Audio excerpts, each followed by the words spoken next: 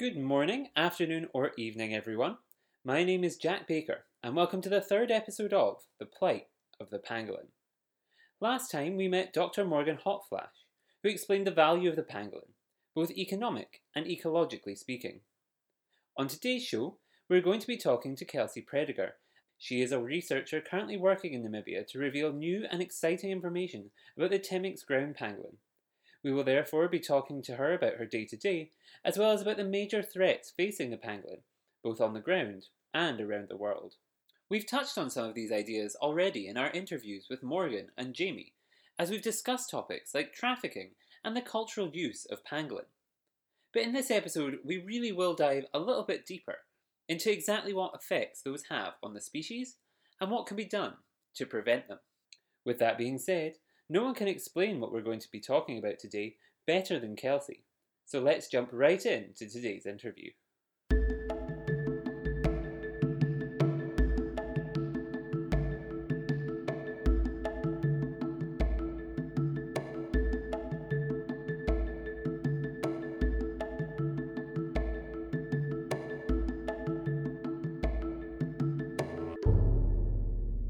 Hello everyone, welcome back to the show. I am now joined by Kelsey Prediger. Kelsey is now working in Namibia, conducting field research on pangolin, and so she has kindly agreed to join us today to talk a little bit about her work in this area. So first of all, welcome to the show, Kelsey. Thank you very much for being here. I was wondering if you could introduce yourself and tell us a little bit about your background and kind of how you found yourself where you are now in Namibia. Okay, well, it's a pretty long story, but I'll try and make it short. So, I studied zoology and environmental biology for my undergrad, and then I was pursuing large carnivores. So, I was working with big cats in many different settings. I've worked in zoo husbandry, education, outreach. I've also worked at numerous sanctuaries and conservation centers. And I always wanted to come to Africa to do conservation where it happens on the ground. And I came here actually working with big cats. And then I came here to do my graduate studies. And I wasn't getting to do what I wanted. I wasn't getting the time with the job that I had. And so I started looking for more opportunities. And as I traveled Namibia, I kept coming across the pangolin and the fact that nobody is doing anything. So I thought, actually, even if I just finish my graduate studies and leave Namibia, that thesis would be so valuable for the species. So I decided I would switch to pangolin because nobody in Namibia was doing any active research. So very quickly, I was able to kind of become an expert here after dedicating the last few years to researching them. So I've spent, day and night tracking them, observing them, seeing some amazing things that most people never get to see. So it's been quite an amazing experience, and I'm still wrapping up my thesis, and I was working for the AFRICAT Foundation, but due to COVID was retrenched. Now I am the Secretariat of the Namibian Pangolin Working Group, as well as a research associate for NUST. So exactly the right person to be talking to, because that's an incredible background. Jumping from big cats to pangolin, was there a challenge kind of switching from something that's very well known to something that there's really not a lot of research on at all? I think that's part of what made it so interesting and exciting was to be learning new things and seeing new things. And it is very challenging. Some days I do get frustrated, but it actually makes it very rewarding to overcome these obstacles. I have to say, I, for a brief period, did some work with birds, and that was like a foreign language to me. But pangolin are still a mammal, and they're actually more closely related to carnivores than other ant-eating species. So that shift wasn't too hard because I'm used to mammal behavior. So it actually flowed quite well. Interesting. I guess leading on from that, a little bit that I wanted to talk to you about is that while they may be similar to other mammals, because there is not a lot of research out there, what kind of your day-to-day, if you were kind of going out working, what would your day kind of look like for someone out in the field? Well, as I said, a lot of things have changed because of COVID. So my role is shifting a bit. But on my average, field work days, when I was doing full-time field work, I had a very weird schedule because pangolin are predominantly nocturnal. It's only in the winter months that they start to come out in the daytime hours. Their behavior or, foraging periods are mostly based on temperature, not so much, the time of day. The scales don't keep them warm. So, like in the summer months, I could be going out at 2 a.m. and coming back at 7 a.m. Mm. And like I said, my field work and everything has kind of shifted quite a bit as technology has gotten better, or we've developed better methods and things like that. Because, as you said, not much research has been done. So it started with basically tracking maybe 8 hours a day. And I was also writing when I wasn't out, so I was not sleeping very much. But I have a much better balance now. But basically, um, yeah, it depends on the season, but I could go out for anywhere from 4 to 8 hours. And in the beginning, I would find every individual every day, and I would find them with a VHF telemetry. So I have to mark their location, I take the behavior, I look at what type of habitat they're in, and I would usually follow them for a while to see what they were doing. And now I have GPS tags. And as I've slowly kind of ticked off certain research priorities, I have been able to the field work has to change a bit, because in the beginning it was as many locations as we can get, as much GPS data to start mapping home ranges. Now I have GPS tags. I don't have to focus so much on finding them every day, but I do more focused follows to see what types of species they're eating, what are their behaviors, what are they doing. And we've actually been having quite success. If we follow an individual for a long time, we often will find another pangolin, not in the same night but over a period of time, because they are territorial like leopards. So the males will come together to fight, and each male has maybe about 5 or so females in his home range, and so he'll visit those females. So very often I've been tracking a pangolin, and then I hear another one nearby, and then we're actually able to immediately tag that pangolin. So that's kind of some of the majority of my field work has been just finding them, tracking. Mm. Literally every day I have tracking hours, and then the field work that I can fit in around that just depends on how successful my tracking is. So I do have some camera traps, but it hasn't been a main focus as they don't trigger camera traps very often. So that data is always a bit limited. But mostly what I do is just following them, going out, finding them, following them, seeing what they're doing, what they're eating. And I have a huge set of objectives. So basically, that kind of encompasses most of the most important things.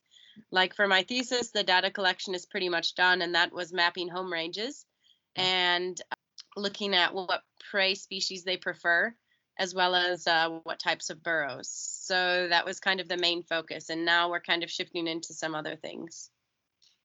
Interesting. That must be exceptionally challenging, I guess. But it's knowing that they come together must have been an incredibly valuable thing to find. Especially, I was talking to Dr. Morgan Hotflash, and he was talking about how in his life, I think he said he'd encountered pangolin twice. And so the fact that you're going out and finding one that's then leading you to another, and then kind of helping you make all of these connections within a home range is very interesting and kind of unique. I suppose you kind of touched on some of the challenges you've faced. Would you say the biggest challenge is initially kind of finding them and tracking them and that sort of thing? Or is there further challenges down the line, I guess, with trying to, I don't know, make people listen to what you're saying if they're kind of this unknown species? Or is it something, the main challenge is more the practical side? Well, I'm facing huge challenges now. We have constant tag failures. When we first started tagging, about 50% of the tags fell off. And then we kind of came up with a new prototype that we designed ourselves. Like we got the tags and then we modified them how we liked. Mm. And I had about a solid year without any tags falling off. And I can't talk about numbers, but I've had a huge number disappear now, and it could be anything from I've relocated some of them the tag breaks off again because we switched to a new type of tag that came as we wanted it, and so we thought, "Oh, it's great." And then come to find out it's a different antenna material, and the resin they used to set it was too brittle that it was breaking. So I've had since March. I can't talk about the numbers, but I've had a huge problem with tag failures, and I've had antennas being shredded. I've had antennas being kinked. I've had antennas breaking off, and all of these things can change the frequency, and Mm. they can also change the range. So shredded antenna made the signal go weaker and on mortality, which is a constant beep. Mortality signal happens when the pangolin hasn't been active for 12 hours, but this pangolin was actually foraging in the road in front of me and it was giving me a mortality signal because of a shredded antenna.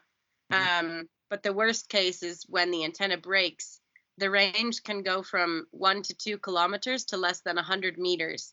And we're covering a huge area. This reserve is 22,000 hectares. And so they're not roads within 100 meters of these individuals. Sometimes I have to hike 1 to 2 kilometers. So, then they go missing for extended periods of time. And I've also had antennas get kinked and then the frequency shifts. So when I'm looking for it, I actually don't hear it. And I have to play with the frequency up and down every time just to check that it didn't shift. So we have all kinds of challenges with that. Mm. It's a constant thing. It's going to happen. There's nothing you can do. They are really hard on their tags. So we have to do monthly tag checks to keep up on the maintenance to make sure that we're not losing them. And, another challenge are the predators. So very often, I've really got to get something done. And then there's a leopard in the area that is not leaving. And so then we've got to abandon that tracking. And it's unfortunate because sometimes it could have been some really interesting data, but we just have to move on. But to identify pangolin and tag them is a huge mission. It's, taken me years to tag the number that I've tagged, and it takes long nights, dedication. I'm basically on call 24/7 because of this reserve having such tourism in normal times. A lot of the tagging also comes from guide sightings. So I literally would be sitting down for dinner and I get a call, or I could be actually doing a number of things and I get a call and I literally have everything ready to go to jump in my car and be there in like 20 minutes or less. I guess that's the kind of, when you're dealing with something that is so hard to find, if you know that they are somewhere, you've got to take the opportunity when Yeah. it comes up. Those are some of the kind of practical challenges. I wondered if you had encountered any when it came to perhaps research funding or kind of trying to get people to, if you're dealing with kind of local communities, kind of the human challenges surrounded with your work. Well, I haven't worked closely with communities yet, but it is a longer term goal of mine to do more outreach. Generally speaking, most people don't know what a pangolin is, and the few that do, they know almost absolutely nothing. Raising awareness is really important because so many people think, oh, look at this. I can't tell you, every time someone has seen a pangolin, they almost always tell me they've picked it up, moved it somewhere, done something with it because it has no defense. It doesn't run away, it just curls up. And so, it's very hard for some of these people to actually understand the impact that can have on the pangolin stress wise because they can't attack. They have nothing to do that shows people that they're stressed other than rolling up. And people think that, oh, then it's okay. So I've heard many stories, unfortunately, of pangolin being taken like out of their home range and taken into a rescue because it's near a road or something, when actually, in fact, it's quite normal. Roads intersect wildlife habitat, so they just cross over here and there, and it's quite normal, but people will still take them out of that, and it's actually could be lethal to do something like that. But as far as finding funding goes, I have thankfully had a lot of support from the University of St. Andrews. Now, in these current times, a lot of grants that I would apply for and maybe previously have gotten are not sure that they'll offer it this year because of COVID-19. A lot of zoos provide in situ funding, which helps projects like mine, and a lot of them are, faced with, they also don't have any income now that they haven't had any visitors, so now there is no funding for these grants. In general, I've also been faced with a lot of people say that Namibia is not a priority country and, they're not interested in funding research in Namibia for whatever reason. So there's definitely a lot of challenges that come with it, but having the pangolin be such a trafficked species, there's a lot more opportunities for funding than with other species, which is, a blessing and a curse. It's terrible because of the trafficking, but it's a good thing that, without the trafficking, most organizations wouldn't care as much. Oh, we don't know much about the pangolin, oh, it's not a big deal. But we're actually able to do some amazing research because of that focus on pangolin. Yeah, that's an interesting link there, and kind of leads very nicely onto something else I kind of wanted to ask you about, because I think you kind of talked a little bit about the challenges of COVID, and kind of the funding issues there. But trafficking, I guess, and some of the other issues facing pangolin don't go away just because of the kind of COVID situation. So I think it's important we don't lose focus on those other issues. So I was wondering if we could talk a little bit about some of those issues, maybe starting with trafficking. Because they are the kind of most trafficked mammal, I think, in the world, the 2020 UN Wildlife Crime Report confirmed that, again, this year, that was the case. I wondered, working in Namibia, how have you kind of come into contact with the kind of world of trafficking? Is it something that you've had to deal with? Well, just as a general, researcher, not necessarily, but I have come into contact in the terms of, there are so many being trafficked. In Namibia alone, I think last year they seized, it was like 49 live pangolin. So that's 49 pangolin that are alive that need to be released. Some need to go through rehabilitation. In fact, probably most do because they've been in a sack starving for, who knows, up to weeks. And so I kind of said, well, if we want to do research that's meaningful to help pangolin outside of what I'm already doing, we need to be following these pangolin and seeing, are they even surviving after they're released? Because the minimal research that has been done shows that translocation and release is really stressful. And so I have done some releases of these pangolin. And like I said, as my role shifts a little bit, I'm getting a lot more involved with these trafficked pangolin, releasing them, monitoring them. It's a big section of the research that I'm starting now, is to look at what are the survival rates and what happens to them after they're released. But in general, the same goes for Namibia as that UN report. In the past years, the highest number of cases registered for wildlife crimes in Namibia, it was pangolin over rhino horn and over ivory. Having said that, Namibia does have a pretty good program. They have a good intelligence program, and so the police and Ministry of Environment and Tourism handle arrests and all of that type of thing. I haven't come across it, but in general, there's not necessarily a reason I would have. And at the moment, we don't know the scale of local trade, but I don't think it's as bad as some other countries. Namibia has protected the pangolin within Namibia as highly as the rhino and elephant.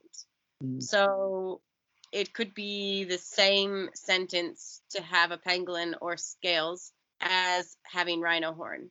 And the awareness on the severity of sentence is still getting there, but people are realizing more and more that it is a serious crime. And this is something that only changed, in the last 5 years. But there's a lot of positive changes coming for that. Would you say then the main kind of way to combat that would be to continue to raise this awareness of the seriousness of this issue? Yeah, so we do have some plans to raise more awareness, get more posters out there and campaigns out there. It's all a bit of a work in progress at the moment. Yes, I guess when you're dealing with something that is kind of one of these very important but perhaps underrepresented species, it's no matter how much you do, you're always going to want to do more. It's always going to be one of these things that kind of you're going to be working on and pushing for kind of more and more. Earlier this year, we talked about some of the threats facing pangolin, trafficking being one of them, and then there was a couple others that we talked about. And so moving on to the others, one of them was fences, which I think a lot of people would kind of think, oh, what is an electric fence? It's there to protect animals, to keep them in, to keep perhaps poachers or negative forces out. I was wondering if you could explain to the audience that's listening why an electric fence is perhaps such an issue for a pangolin. Well, the pangolin actually walk on their back 2 feet, balanced with their tail. And so their whole underbody is soft tissue. And a low-lying electric wire, they'll walk into it. And just if any of you have been shocked by anything, that electricity kind of grabs onto you. And so their immediate reaction is defense. And so that's to curl up into a ball. And they wrap around that electric wire and it kills them. Maybe not the initial shock, but they get literally latched around it. Just for pangolin, but also all the other small mammals and reptiles, tortoise, monitor lizards, a lot of things like that die on these low-lying electrical wires. There was a study done in South Africa by Darren Peterson, and they found, I believe it was for every 12 kilometers of electric fence, one pangolin will die per year. That was about the estimate. So it's actually considered one of the highest threats to pangolin in southern Africa at the moment, because in areas like Namibia and South Africa, there's so much farming and game farming going on, especially the small livestock and then prized game. These farmers will install these high-tech, low-lying electric fences to keep out jackals and things like that from taking the young. And so pangolin do get caught on that quite a bit. In general, I know there is some work being done at the moment with trying to come up with a kind of smart fence that deactivates and sends an alarm and things like that, but there's still a long way to go. I suppose in the short term then, is there any kind of solutions or ways that this could be dealt with, or is it one of these ones where you've got to try and just kind of wait and see what the research tells you a little bit later down the line? It's a bit difficult because, I mean, Okanjima used to have low-lying wire many, many years ago, and we've got a system here that works quite well, but small animals do get under and through the fence. So there will always be jackals and stuff getting through. No, like large carnivores, but I think even for farmers, a jackal will still take out a sheep or a goat.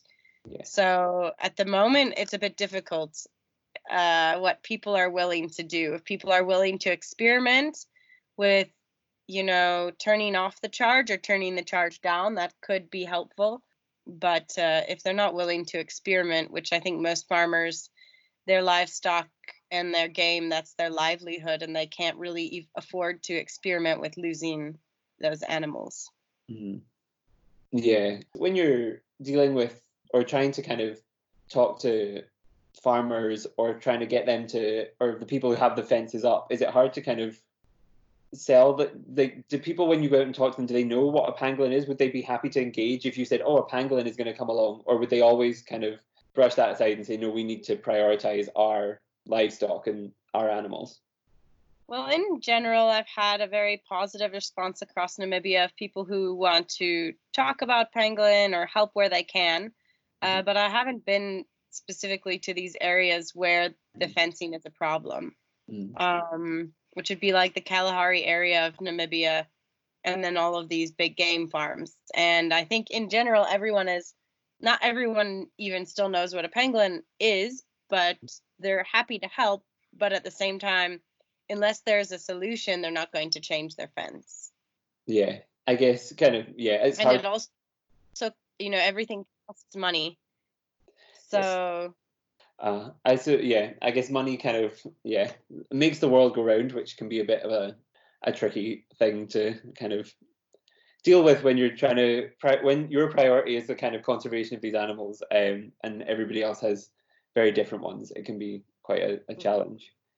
I guess the kind of final major issue that we kind of talked about earlier this year was climate change and how that's affecting pangolin. And I think climate change, is the first thing people think of when they think of environmental damage and conservation and kind of the threats facing biodiversity worldwide. I was wondering if you could explain how it directly affects pangolin. Yeah, so it's a very debated topic, climate change. But generally speaking, with climate change, we have more droughts, and the droughts have becoming a lot more serious, and the weather in general has become a lot more extreme. And these animals have adapted to these habitats with having a pretty similar climate over this whole time.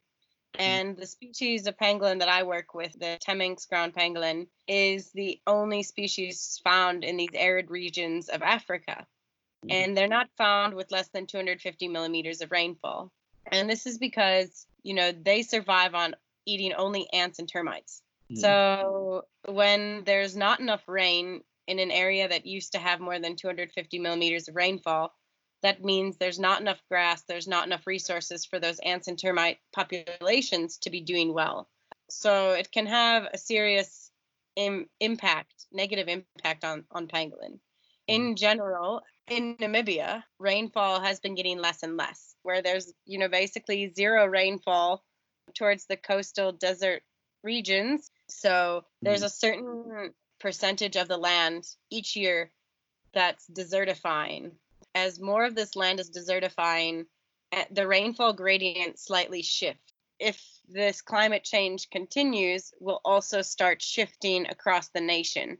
So if you look at a distribution map, pangolin don't occur in all of Namibia, but they occur in all of Namibia where there's over 250 millimeters of rainfall. And as every year seems to be getting drier, thankfully this year, where I am in central Namibia, we had average rainfall. Last year was less than half of average, so it was less than 250 millimeters, and we had over 50% of our population that was tagged die. So 50% of all pangolin I was researching died of starvation and malnutrition. And that's because there was not enough food for them. So as the rainfall is getting less and less, they're not going to be able to survive in these really dry areas. If you can imagine, okay, that's a pretty serious impact on a population. It's just the pangolin I had tagged. I don't know how many others died, but out of the group that I had tagged, 50% died. And it was a healthy number. So if you look at that, some of these areas still haven't recovered from the drought on the far western boundary of their range. So if you just use logic, very likely they won't be occurring in those areas anymore. They're going to be dying out. They have very defined home ranges, so it's not likely they're going to start shifting with the rainfall. They're likely going to become locally extinct in some of these very arid areas that used to have enough rainfall, but now they don't. Yeah. Climate change, I guess, is such a big issue that it's kind of hard to give advice specifically for pangolin and how you can make a difference or how you can change. But just hearing that story will hopefully, next time people go to do things that are perhaps less environmentally friendly, will start to reconsider their actions and perhaps act in a slightly more environmentally friendly way. Now, that was earlier this year we talked about those major issues. I wondered, kind of moving forward, is there any threats to pangolin that you see as kind of emerging threats, or things that are perhaps smaller now that might become a serious problem in the future?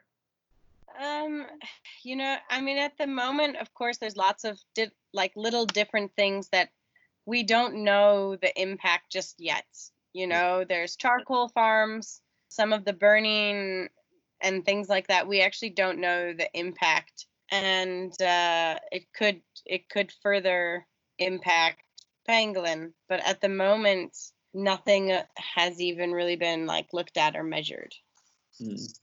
But basically, it all comes down to, land use. As shifting land use happens, there are always new emerging threats. So as new mines are put in and, different agriculture, all these different things, they are new threats. But I can't say any specific off the top of my head. That's okay. I guess the issue then is with the changing land use is when you then add the climate change factor on top of that, which is already shifting landscapes, and add all of these other things on top. Then you add the trafficking on top of that. Yes, it's kind of this adding layer upon layer upon layer upon things that are an already very vulnerable species, given the their status across the world is, I think every species of pangolin is now at least vulnerable, if not more so. I wondered then, kind of going forward, you talked about your changing position. What are kind of the big questions you're looking to answer now? So I've been focusing a lot more on technology development because there hasn't been any reliable technology to track trafficked released pangolin. Mm. They have a tendency to walk long distances, so they don't stay in an area, which makes VHF telemetry nearly impossible, infeasible, because there is, such a diverse landscape. Not every piece of land I'm allowed to access. Could be a private farmer, a communal area, it could be government land, and all of that takes time and permission, and you won't always get permission. So I've been working a lot on developing a small but efficient and reliable transmitter to track these pangolin. And looking at things in the big picture, I'm actually hoping to do a lot more, but I've already started a lot. Can't talk about too much now because it's all still in the works. But some of the objectives include raising more awareness in the communities, as well as employing more locals to protect pangolin. So I'm building sites across Namibia so we can understand their ecology in the different landscape, the different habitats. What has been found is it seems they do have varied ecology across the different habitats because there's different species available, there's different burrows available. Just for an example, like the Kalahari of South Africa found that they have a mating system of basically one male to one female, whereas Zimbabwe found, and what we're finding, is a polygynous mating system. And so understanding all of this helps us understand how we can better protect and conserve the species. When we release a pangolin, can it integrate into that system? If it's a female, is there room for her? Or is she not going to have a chance? Where will they have the best chance of survival? So some of those questions we're still trying to answer. So the idea is to also, empower and build capacity with locals. So I'll be doing some training with first responders, things like that. So people have a better idea of what a pangolin is, because these people could seize a pangolin and they've never seen one before in their whole life. The police maybe never have seen one. So how should they handle it? How should they behave around it? Because as I said, they don't show stress in a way that most people interpret stress. They roll tightly into a ball and then people think, oh, they're fine. So just really spreading awareness and education while further protecting them. So additionally, I guess this isn't questions, it's more like objectives, but we're also looking at, like I said, understanding the overall ecology and different priority habitat sites. And we're busy writing guidelines and a management plan for pangolin within Namibia. That's really interesting. I don't know why I'd never made the connection before, but it makes total sense that since they are such a hard species to find and a hard species to locate and see, and very few people have the experience of kind of encountering them, in my mind, police officers and enforcement would be perfectly aware of what a pangolin was, and they would have seen hundreds of pangolins throughout their life, but obviously that is just kind of my bias coming in because I am dealt with that. But that's so interesting to hear that you kind of are encountering that as an issue when the statistics would show it's such a huge issue that you would expect everybody to be aware of it. I guess another thing is kind of when you were talking about the community engagement and getting them kind of involved more. I really like that idea because I suppose it teaches people that the value of these animals is perhaps more so when they're alive, and more they are incredibly valuable while they're there, rather than just seeing perhaps the numbers surrounding trafficking and assuming that must be the most fruitful use of the animal. So that's very interesting to hear. Yeah, I was just going to add, so like one of the things that's quite interesting is, I've talked to some local people and asked them, what do you know about pangolin, anything? And, most of these people livelihoods are their livestock, which eat obviously organic material, grasses and plants. They don't ever think, that pangolin are helping provide more food for their animals. But if you get local people in that are passionate about it and protecting the pangolin, it's going to have a much higher impact for the locals to really understand the importance of pangolin, because they eat so many ants and termites which harvest that grass. It's actually, in fact, providing more food for their livestock. And I think there's such little meat on a pangolin because before the trafficking was a thing in Namibia, they were eaten for sustenance, and there's also some spiritual and medical uses.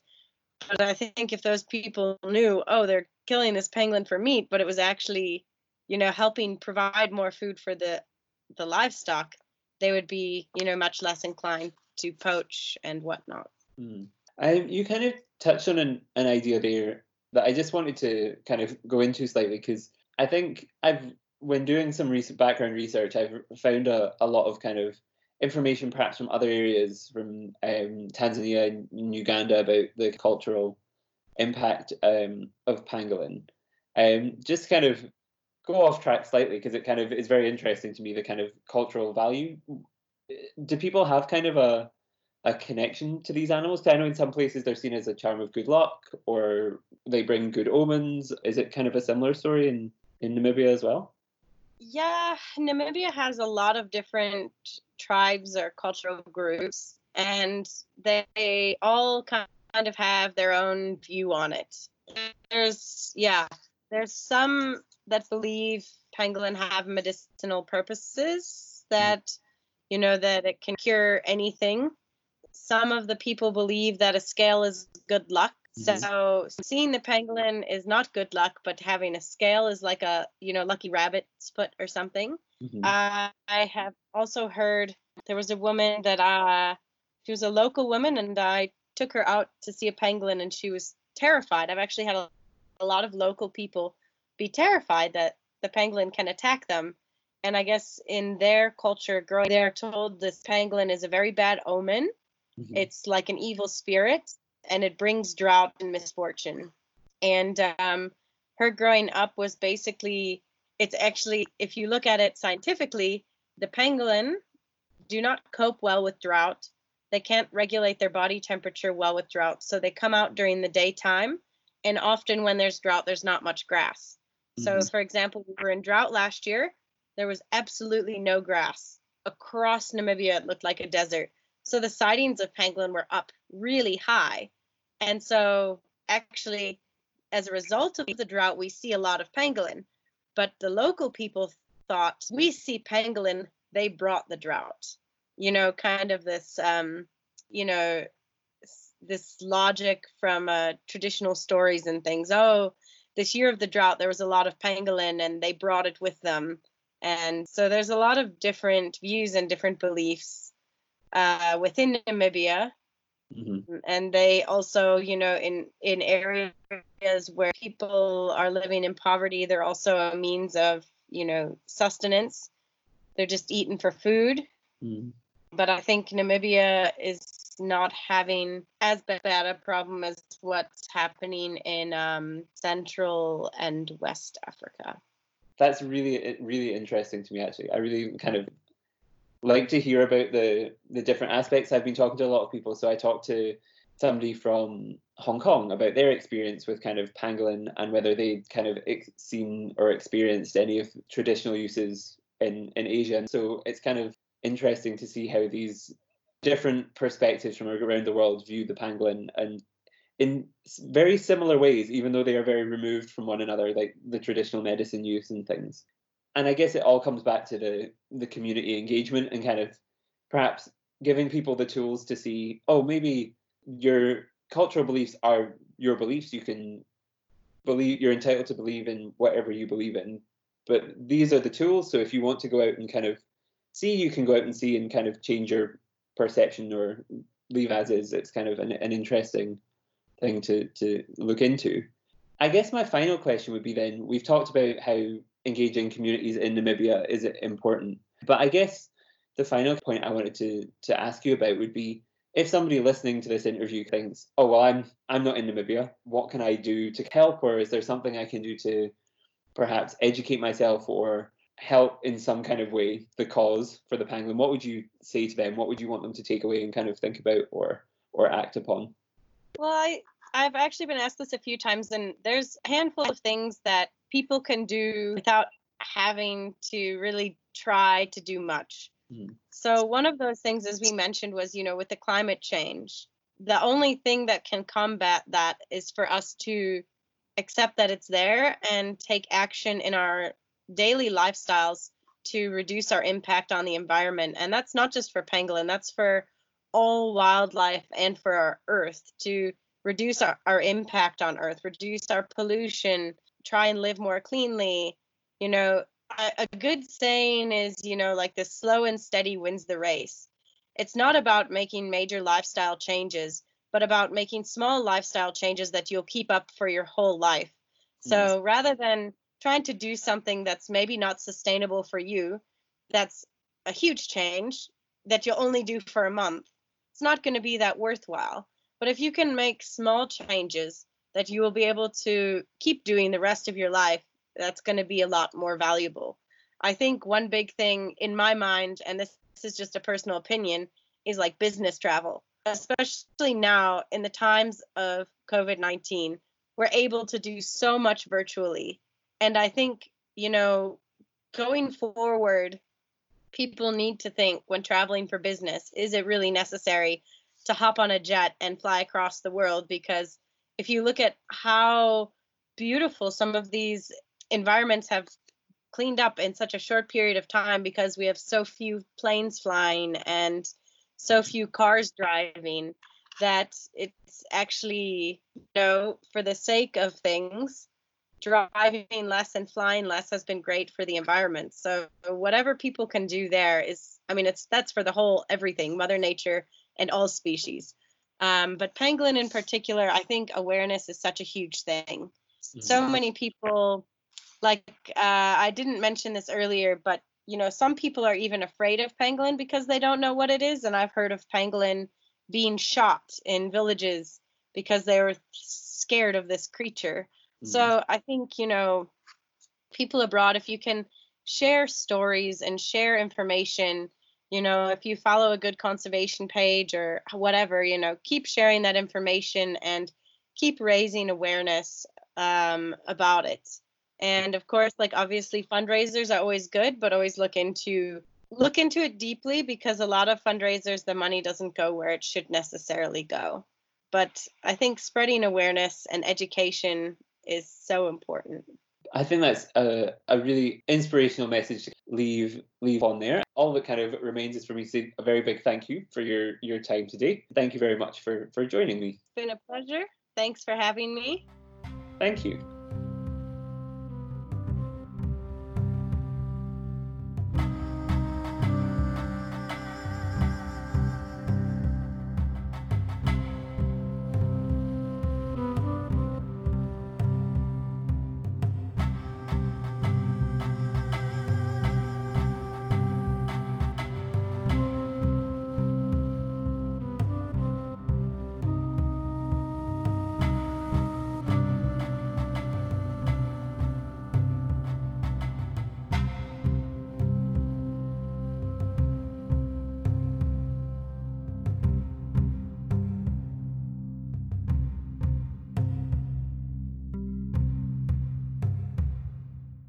Welcome back.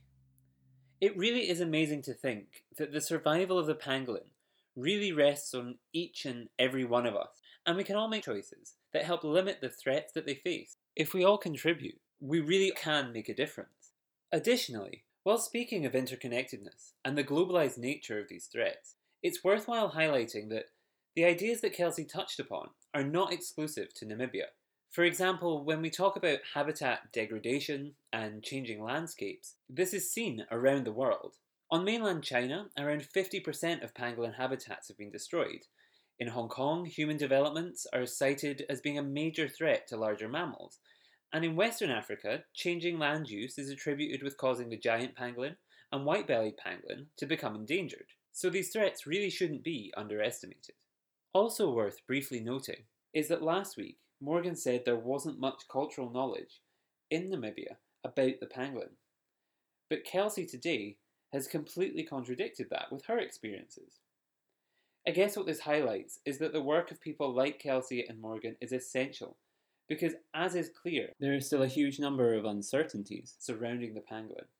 With that being said, having established climate change, altering landscapes, and trafficking as the biggest threats to pangolin, on next week's show we're going to dive deeper into one of these issues, that being trafficking.